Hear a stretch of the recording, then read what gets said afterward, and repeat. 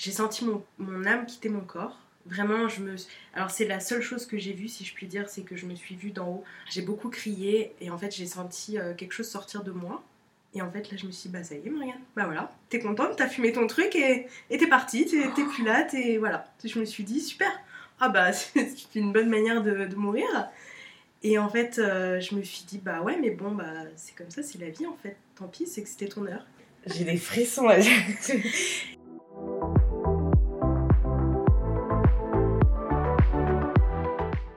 Bonjour à toutes et à tous et bienvenue sur le podcast Fly with Mel. J'utilise ce podcast pour parler de mes voyages, de développement personnel et de toutes les jolies histoires que je peux écouter à travers mes rencontres. Et parce que je suis persuadée que chaque personne que l'on rencontre a quelque chose à nous apprendre, je vous invite à garder votre cœur, vos yeux et votre esprit ouverts sur le monde. Je vous souhaite un très bel épisode et bon vol!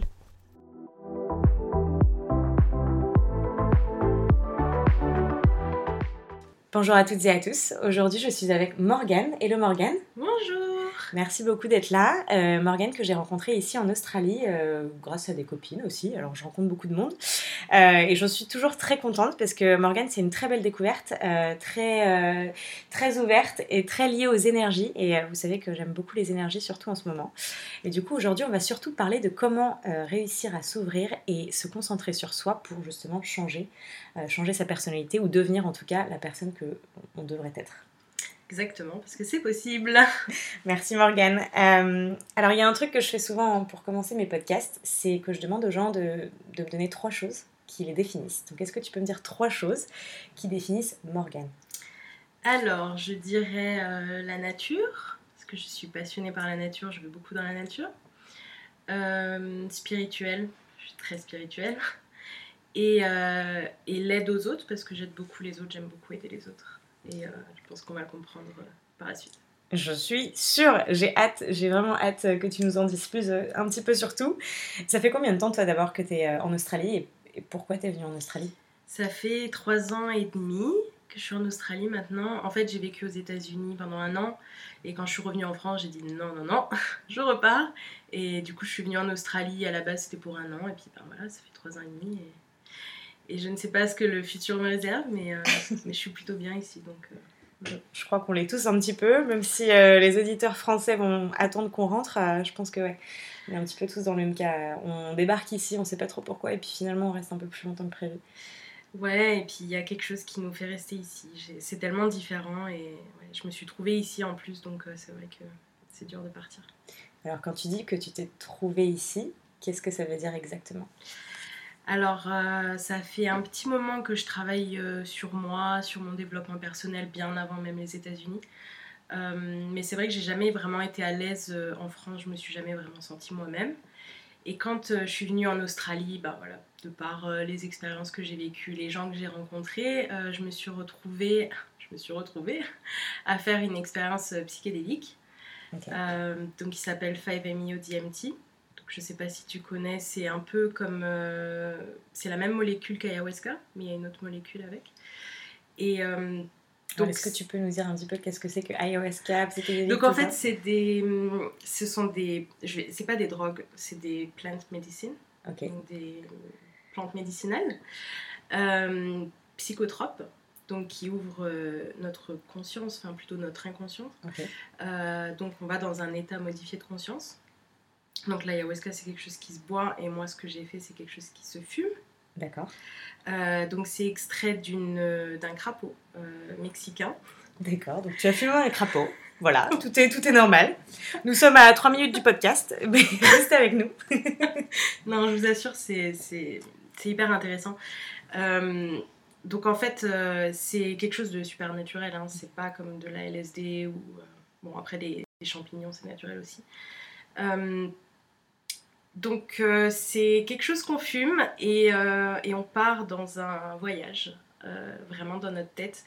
C'est pas du tout visuel, c'est vraiment tout ce qui est au niveau émotion, énergie, tout ce qu'on ressent.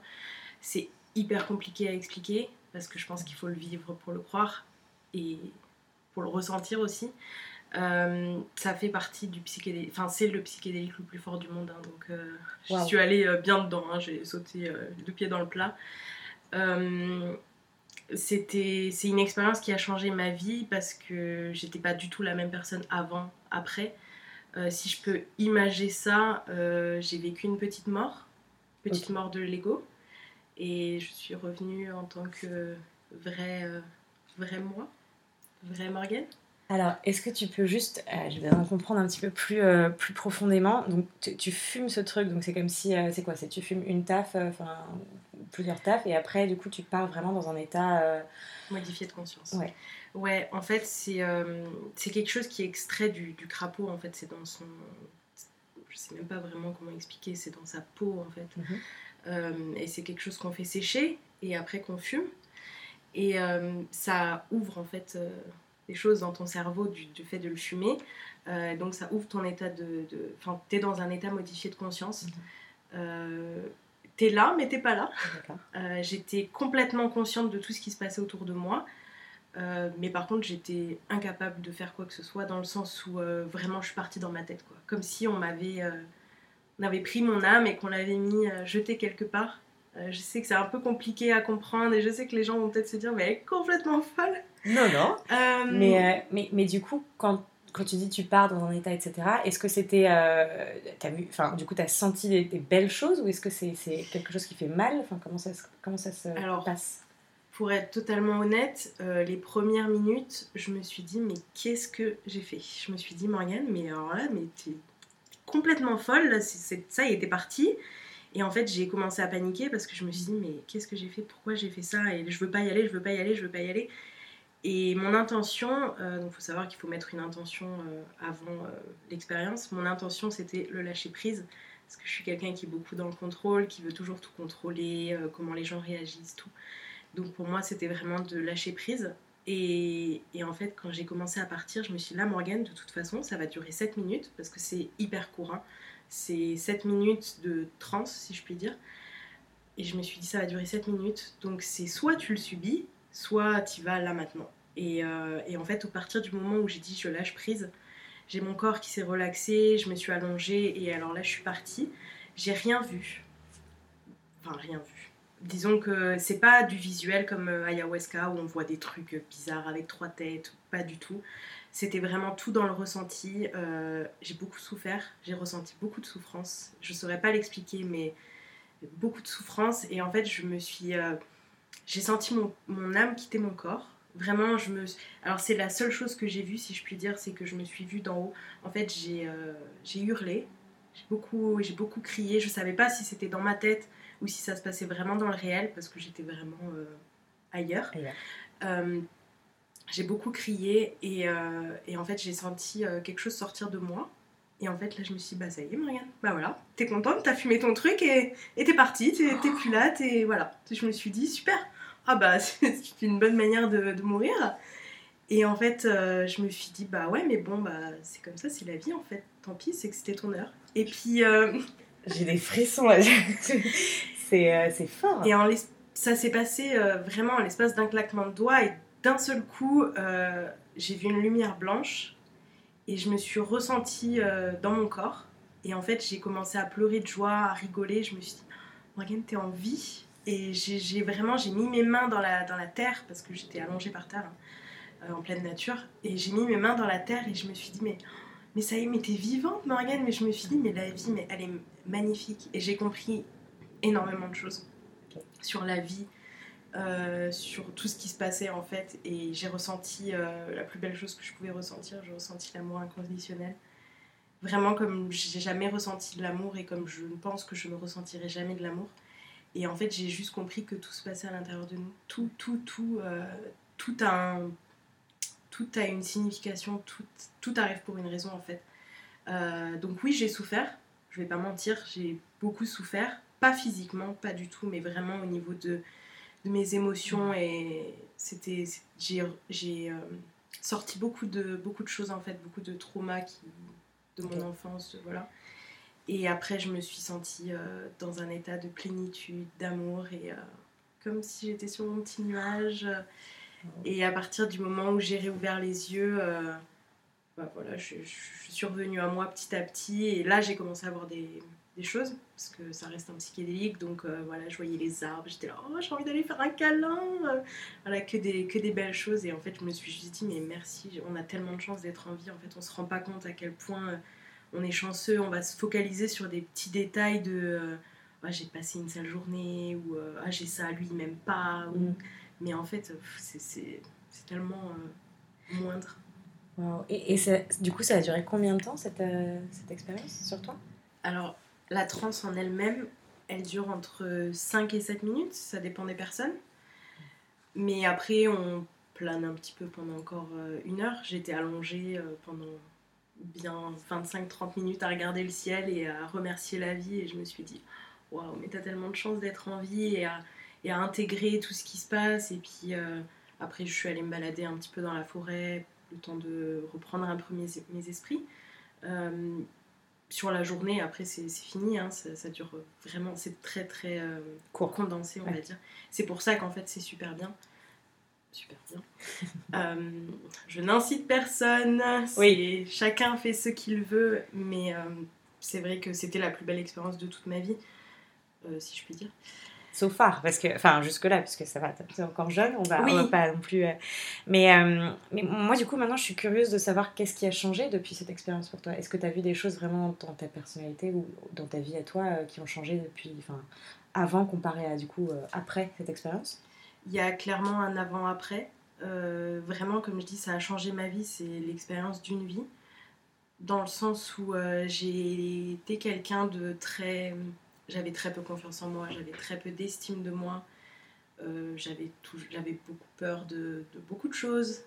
J'osais pas me lancer, j'avais peur du jugement. J'ai quand même fait, malgré ça, beaucoup de choses. Je suis allée aux États-Unis, je suis venue en Australie, donc je suis pas restée cloîtrée en France à avoir peur. Mais c'est vrai que j'ai toujours eu peur du regard des autres. Je me suis jamais vraiment affirmée comme j'étais vraiment, ou pour mes principes ou pour mes valeurs. J'ai jamais vraiment affirmé, quoi. Et il y a vraiment eu un avant-après.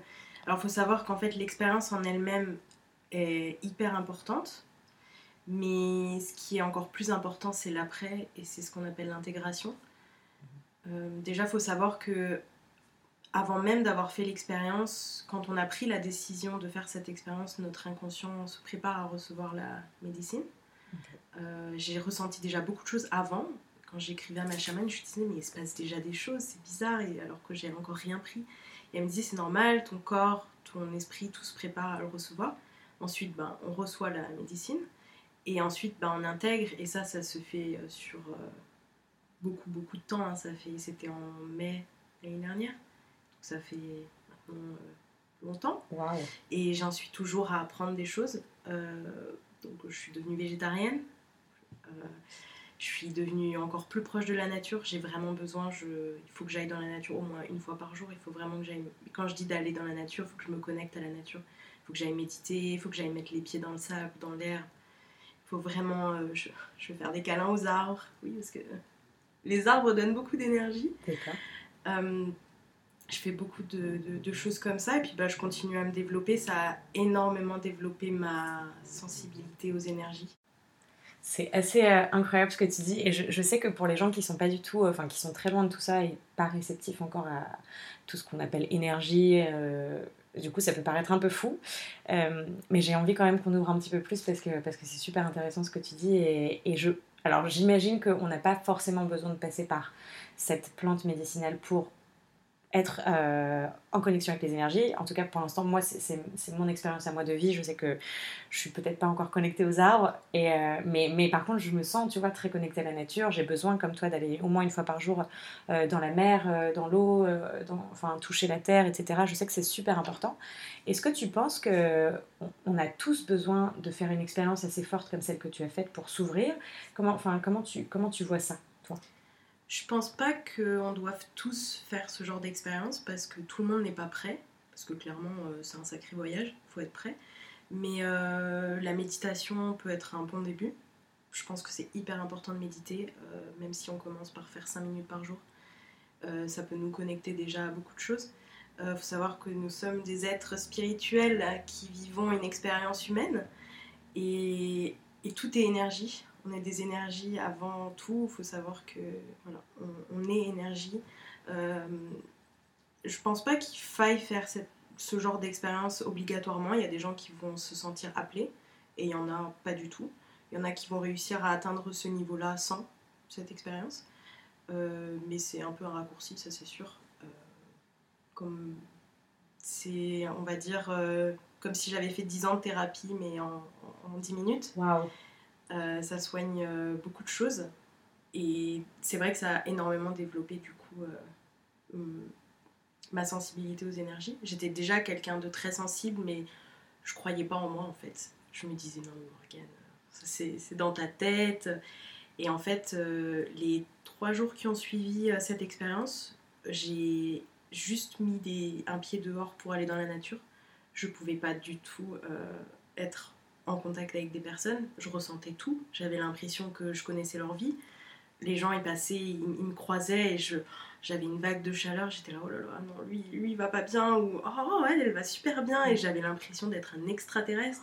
Et du coup, j'avais juste besoin d'aller dans la nature. Et c'est ça qui a développé ma sensibilité. Et en fait, je me suis dit, non, mais Morgane, en fait, ce que tu ressens, c'est vrai. Il faut que tu te fasses confiance. Et comme des fois, on croise des personnes, on dit, lui, il a quelque chose que j'aime pas. J'arrive pas, je suis pas bien à son contact. Ben, en fait, c'est juste son énergie. Ça veut pas dire qu'elle est bonne ou mauvaise. Ça veut juste dire qu'elle est pas sur la même fréquence que nous. Et c'est là qu'il faut s'écouter. Et Donc tu penses que tu es vraiment devenue une nouvelle personne, en tout cas, ou peut-être que tu t'es enfin trouvée après cette expérience-là. Je me suis trouvée parce que maintenant, sans vouloir être vulgaire, je m'en fous complètement des autres en fait. Enfin, c'est pas que je m'en fous des autres, mais je m'en fous du regard des autres, du jugement. Maintenant, je vis comme bon me semble. Si j'ai envie de faire la con, je fais la con. Si j'ai envie de...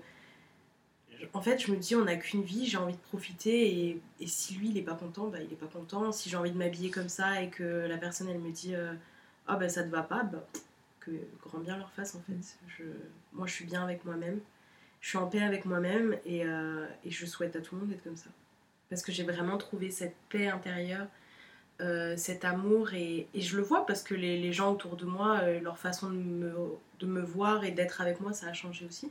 Ça a changé beaucoup de choses et on dit que pour, pour attirer ce qu'on veut, il faut être ça, on va dire. Je sais pas vraiment comment l'expliquer, mais à partir du moment où j'ai commencé à m'aimer et à vraiment être bien avec moi-même, bah, y a que des choses bien qui me sont arrivées. C'est trop beau ce que tu dis.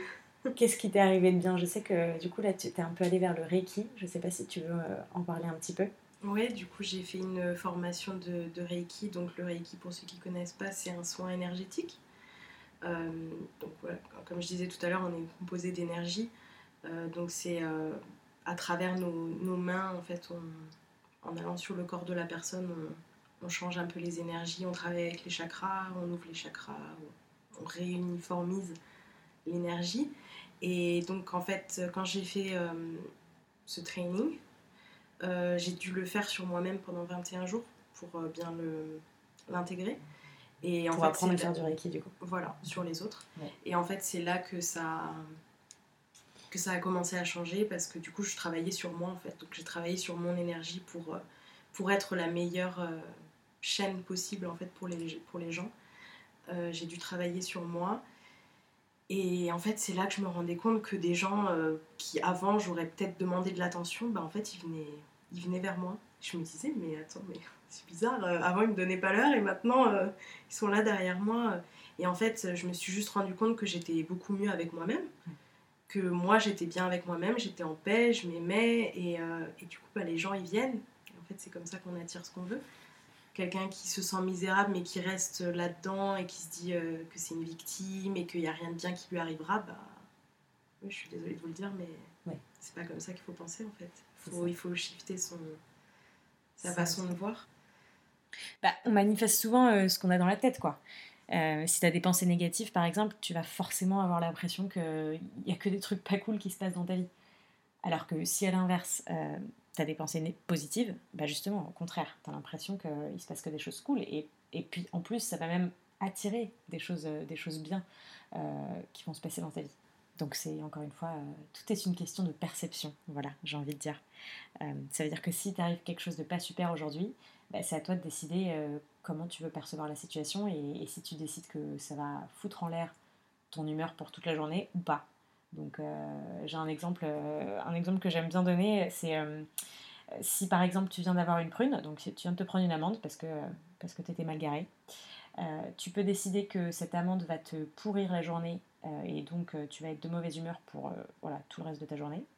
Ou tu décides de changer totalement ton énergie et ta façon de voir la situation. Et du coup, bah, tu passes au-dessus en fait. Tu dis, bon bah voilà, j'ai fait une erreur, je me suis mal garée ou voilà, j'ai pas eu de chance, bah, c'est pas grave, on passe outre, je vais la payer de toute façon cette amende, on passe outre et hop là, hop, on passe à autre chose. Et bam, en passant à autre chose, on se refocus et on refocus son attention et son énergie sur le positif de notre journée. Du coup, notre humeur reste inchangée, on va dire. Mais je suis complètement d'accord avec ce que tu dis. C'est vrai que quand tu as une bonne énergie, on peut le voir. Il y a des gens qui ont tellement de belles énergies, ils arrivent dans une salle, et ben, tout le monde les regarde. On appelle ça parfois du charisme. Moi, j'appelle ça une vraie aura, tu vois, une belle énergie. Et du coup, les gens ont envie de regarder la personne, ils ont envie d'aller lui parler, ils ont envie ils ont envie d'un peu partager l'énergie et de voir s'il y a une connexion. Mais après, c'est vrai aussi que souvent, on est connecté aux gens qui sont sur la même fréquence d'énergie, comme tu disais tout à l'heure.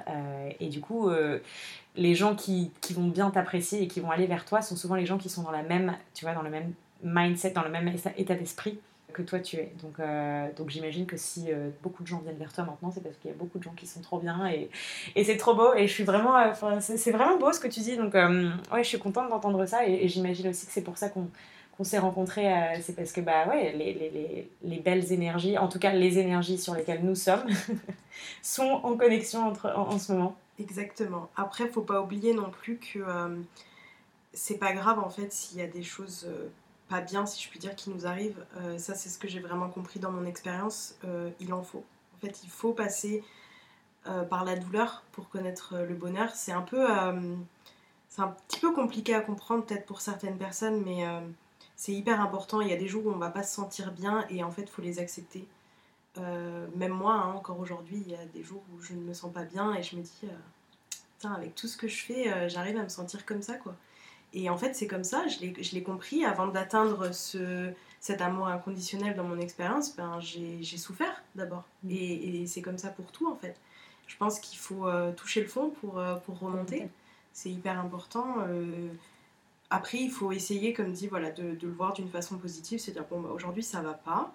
C'est comme ça. Il y aura des jours comme ça. C'est pas grave, ça ira mieux demain. Il faut pas tout envoyer valser et se dire, oh, bah, merde, c'est bon, je vais pas bien. Voilà, faut l'accepter et puis faire des choses pour soi, prendre soin de soi et puis ça va passer. Tu disais tout à l'heure que du coup tu fais du Reiki maintenant et je sais que en début de podcast tu disais que tu aimes beaucoup aimer les gens, donc aider les gens, pardon, bah, aimer les gens aussi, voilà. Ça va ensemble, ça va de pair. Est-ce que tu peux nous en dire un petit peu plus sur ce que tu fais sur les gens du coup pour les aider dans leurs énergies au quotidien? Donc par rapport à un soin, si je vais vraiment faire un soin spécifique sur quelqu'un, ouais. Donc en fait je me connecte tout simplement à la source et je travaille avec le Reiki. Donc moi je suis vraiment qu'une... comment expliquer en français? Je suis vraiment une channel. Okay. Je suis une chaîne. Je ne suis pas le Reiki, je suis juste là pour transmuter l'énergie et la donner aux gens en fonction de ce qu'ils ont besoin et je travaille vraiment avec mon intuition à savoir sur quel chakra je dois me concentrer. Donc je scanne tout le corps, on va dire. Et si je dois m'arrêter un peu plus sur le chakra du cœur, je vais y rester un peu plus longtemps. J'écoute vraiment mon intuition, où c'est que je dois aller. Et j'essaye d'uniformiser au mieux et de donner en fait le meilleur à tout le monde. Alors il y a des gens, comme dit, qui sont beaucoup plus ouverts que d'autres. Mm-hmm. En fait, il faut juste être ouvert à recevoir des bonnes énergies. Si les gens, ils y croient pas vraiment, on va dire, il faut juste être ouvert, avoir un esprit ouvert et se dire, bon, je vais recevoir quelque chose qui va me faire du bien. Parce que des fois, on ressent rien du tout. Il y a des gens qui vont ressentir des picotements, qui vont ressentir de la chaleur ou du froid. Et il y a des gens, après, ils vont me dire, bah, il s'est rien passé, en fait. Sauf que 2 jours après, ils vont me dire, je sais pas pourquoi, je me sens hyper bien, je plane, je suis sur un... Et en fait, bah voilà, c'est juste la magie des énergies. Quand tu dis les chakras, du coup, est-ce que tu peux nous en dire un petit peu plus? On a combien de chakras dans le corps? Où est-ce qu'ils sont... Enfin, du coup, ils sont positionnés où exactement? Et qu'est-ce que c'est? Alors, on a 7 chakras. Peut-être plus, bon, c'est pas grave, mais du coup, ouais, je sais pas. Mais du coup, où est-ce qu'ils sont positionnés à peu près? Donc, sur le crâne, donc, sur la tête. Le troisième œil, la gorge, le cœur, le plexus solaire, le sacra sacré. Le fou, le chakra sacré. Et le chakra racine. Et donc ils sont tous reliés à des énergies. Donc si par exemple on a le chakra du cœur qui est bloqué, ça veut peut-être dire que on a un peu peur de laisser rentrer de l'amour, ce genre de choses. Ou si on a le chakra racine qui est bloqué, c'est peut-être qu'on n'est pas assez dans le moment présent, pas assez ancré avec la terre, en connexion avec la terre. D'accord. Donc par exemple, le chakra racine qui est situé au niveau des jambes, c'est ça? Ouais. Quand tu vas passer, donc quand tu scannes le corps et que tu fais du coup un soin Reiki, tu vas sentir un blocage, c'est ça? Exactement, j'essaie de visualiser un petit peu comment ça se passe, mais du coup tu vas sentir un blocage au niveau des jambes et toi tu vas être apte à rebalancer cette énergie-là. Voilà, c'est ça. Okay. Je vais sentir qu'il y a qui manque, qu'il y a quelque chose qui ne va pas. Je ne saurais pas l'expliquer, c'est vraiment comme dit en termes d'énergie. Mais je sens qu'il faut que je reste là et je resterai là autant de temps qu'il faut pour le rééquilibrer. Et c'est là qu'après, après voilà, il faut que les gens ils comprennent bien que le soin, comme dit, ne suffit pas en lui-même, il faut faire ce qu'il faut après. Donc si par exemple je dis à quelqu'un que la personne elle n'est pas assez connectée à la nature, au moment présent, faut qu'elle essaye de faire en sorte de régler ça aussi, d'aller marcher un peu dehors, d'aller se baigner dans l'océan, voilà, parce que je suis magique dans un sens, mais il faut aussi que la personne elle comprenne qu'il faut qu'elle fasse peut-être des efforts nécessaires aussi. D'accord. Mais c'est super beau. Alors par expérience, moi j'avais déjà fait du Reiki, j'en ai déjà fait 2 fois et dont une fois avec toi. Oui. Et alors si je peux juste donner un retour d'expérience aux auditeurs, je trouve que c'est super beau le Reiki, je pense qu'il faut y croire pour le sentir aussi, c'est un petit peu comme tout, il faut être réceptif, c'est comme l'hypnose, c'est comme tout ce genre de thérapie on va dire.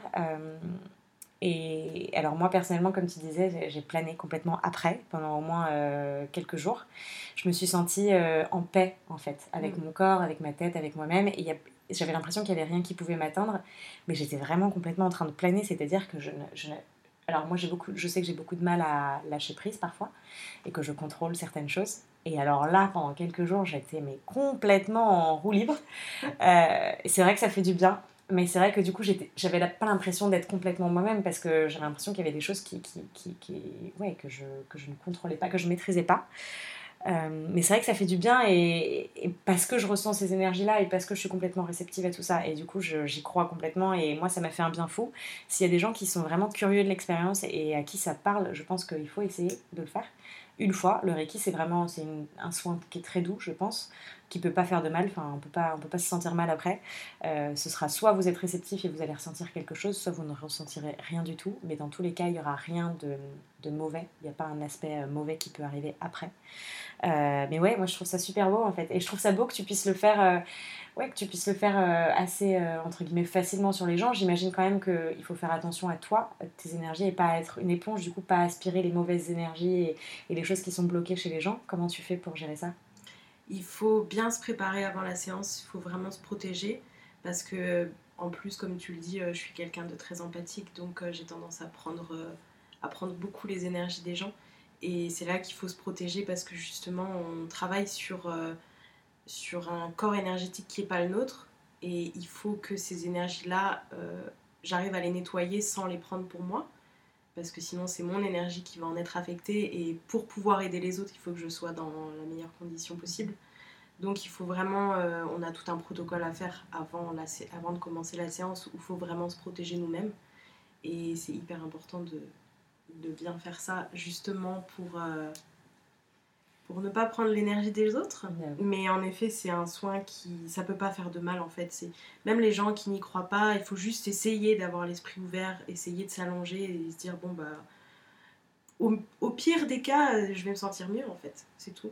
Il n'y a rien de pire qui peut vous arriver, c'est pas, on vous jette pas un sort, c'est vraiment pour le bien.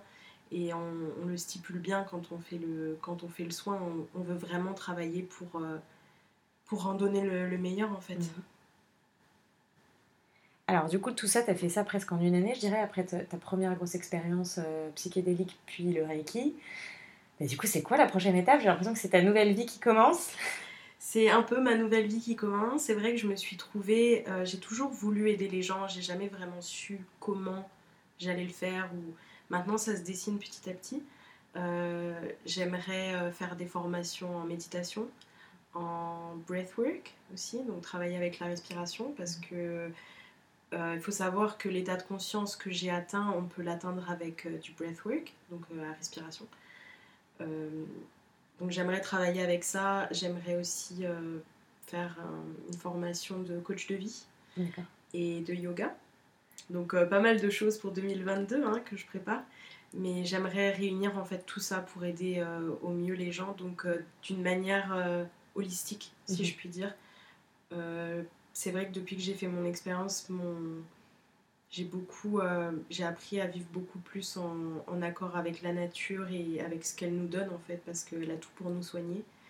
Et c'est vrai que je me suis jamais sentie aussi bien dans mon corps, dans ma tête, dans ma santé, depuis que vraiment je fais les choses en pleine conscience. Exactement, en pleine conscience, avec la nature, avec les choses de tous les jours en fait. Comment tu définirais une personne qui n'est pas en pleine conscience, qui ne vit pas justement consciemment? Je sais que c'est une question un peu compliquée. C'est des gens, je pense, qui vivent pas assez dans le moment présent. Peut-être de façon automatique, peut-être qu'ils font les choses vraiment de façon sans réfléchir en fait. C'est ça. Ils se connectent pas assez à eux-mêmes en fait, à vraiment ce qu'ils ont envie, à leurs intuitions. En général, c'est des gens qui recherchent des choses à l'extérieur d'eux-mêmes, alors qu'en fait tout se passe à l'intérieur de nous-mêmes. Et ça, je l'ai vraiment compris dans mon expérience, c'est que personne ne pourra nous donner de l'amour autant que nous on peut se donner de l'amour. Et je sais que c'est plus facile à dire qu'à croire, mais vraiment je l'ai vécu. Cet amour inconditionnel, je sais que je le retrouverai chez personne, me l'apportera en fait, à part moi-même. Et c'est ça qu'il faut se dire. Puis ça m'arrive aussi de me dire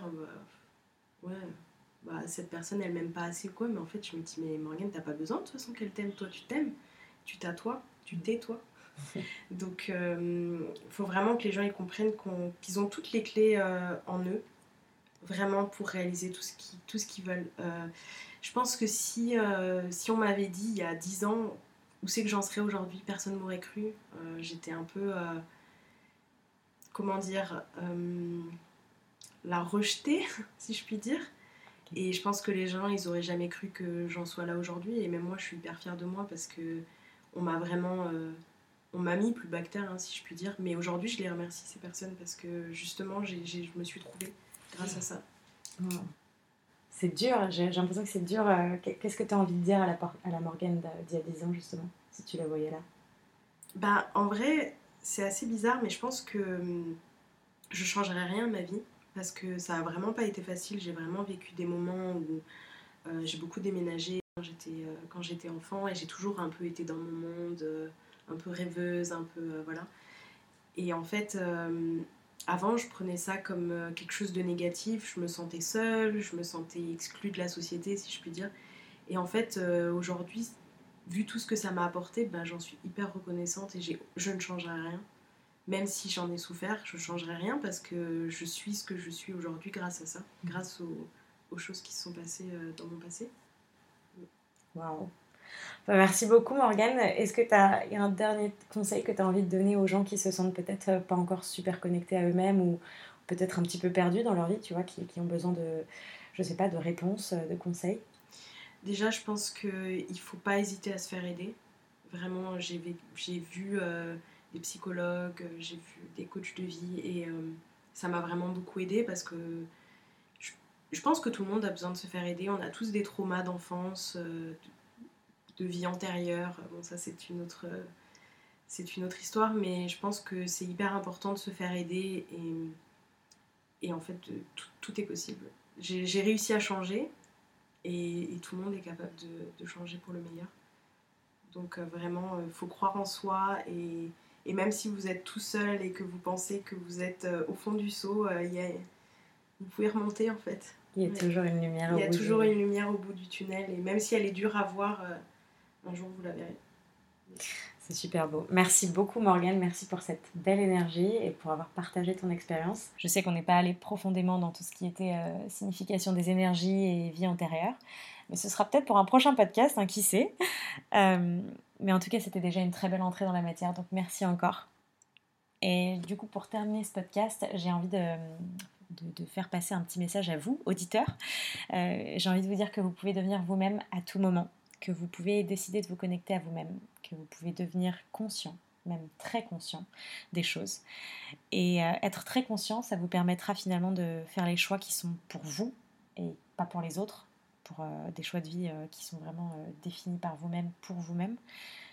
Ça vous permettra de comprendre ce qui vous fait du bien et ce que vous avez envie de faire de votre vie.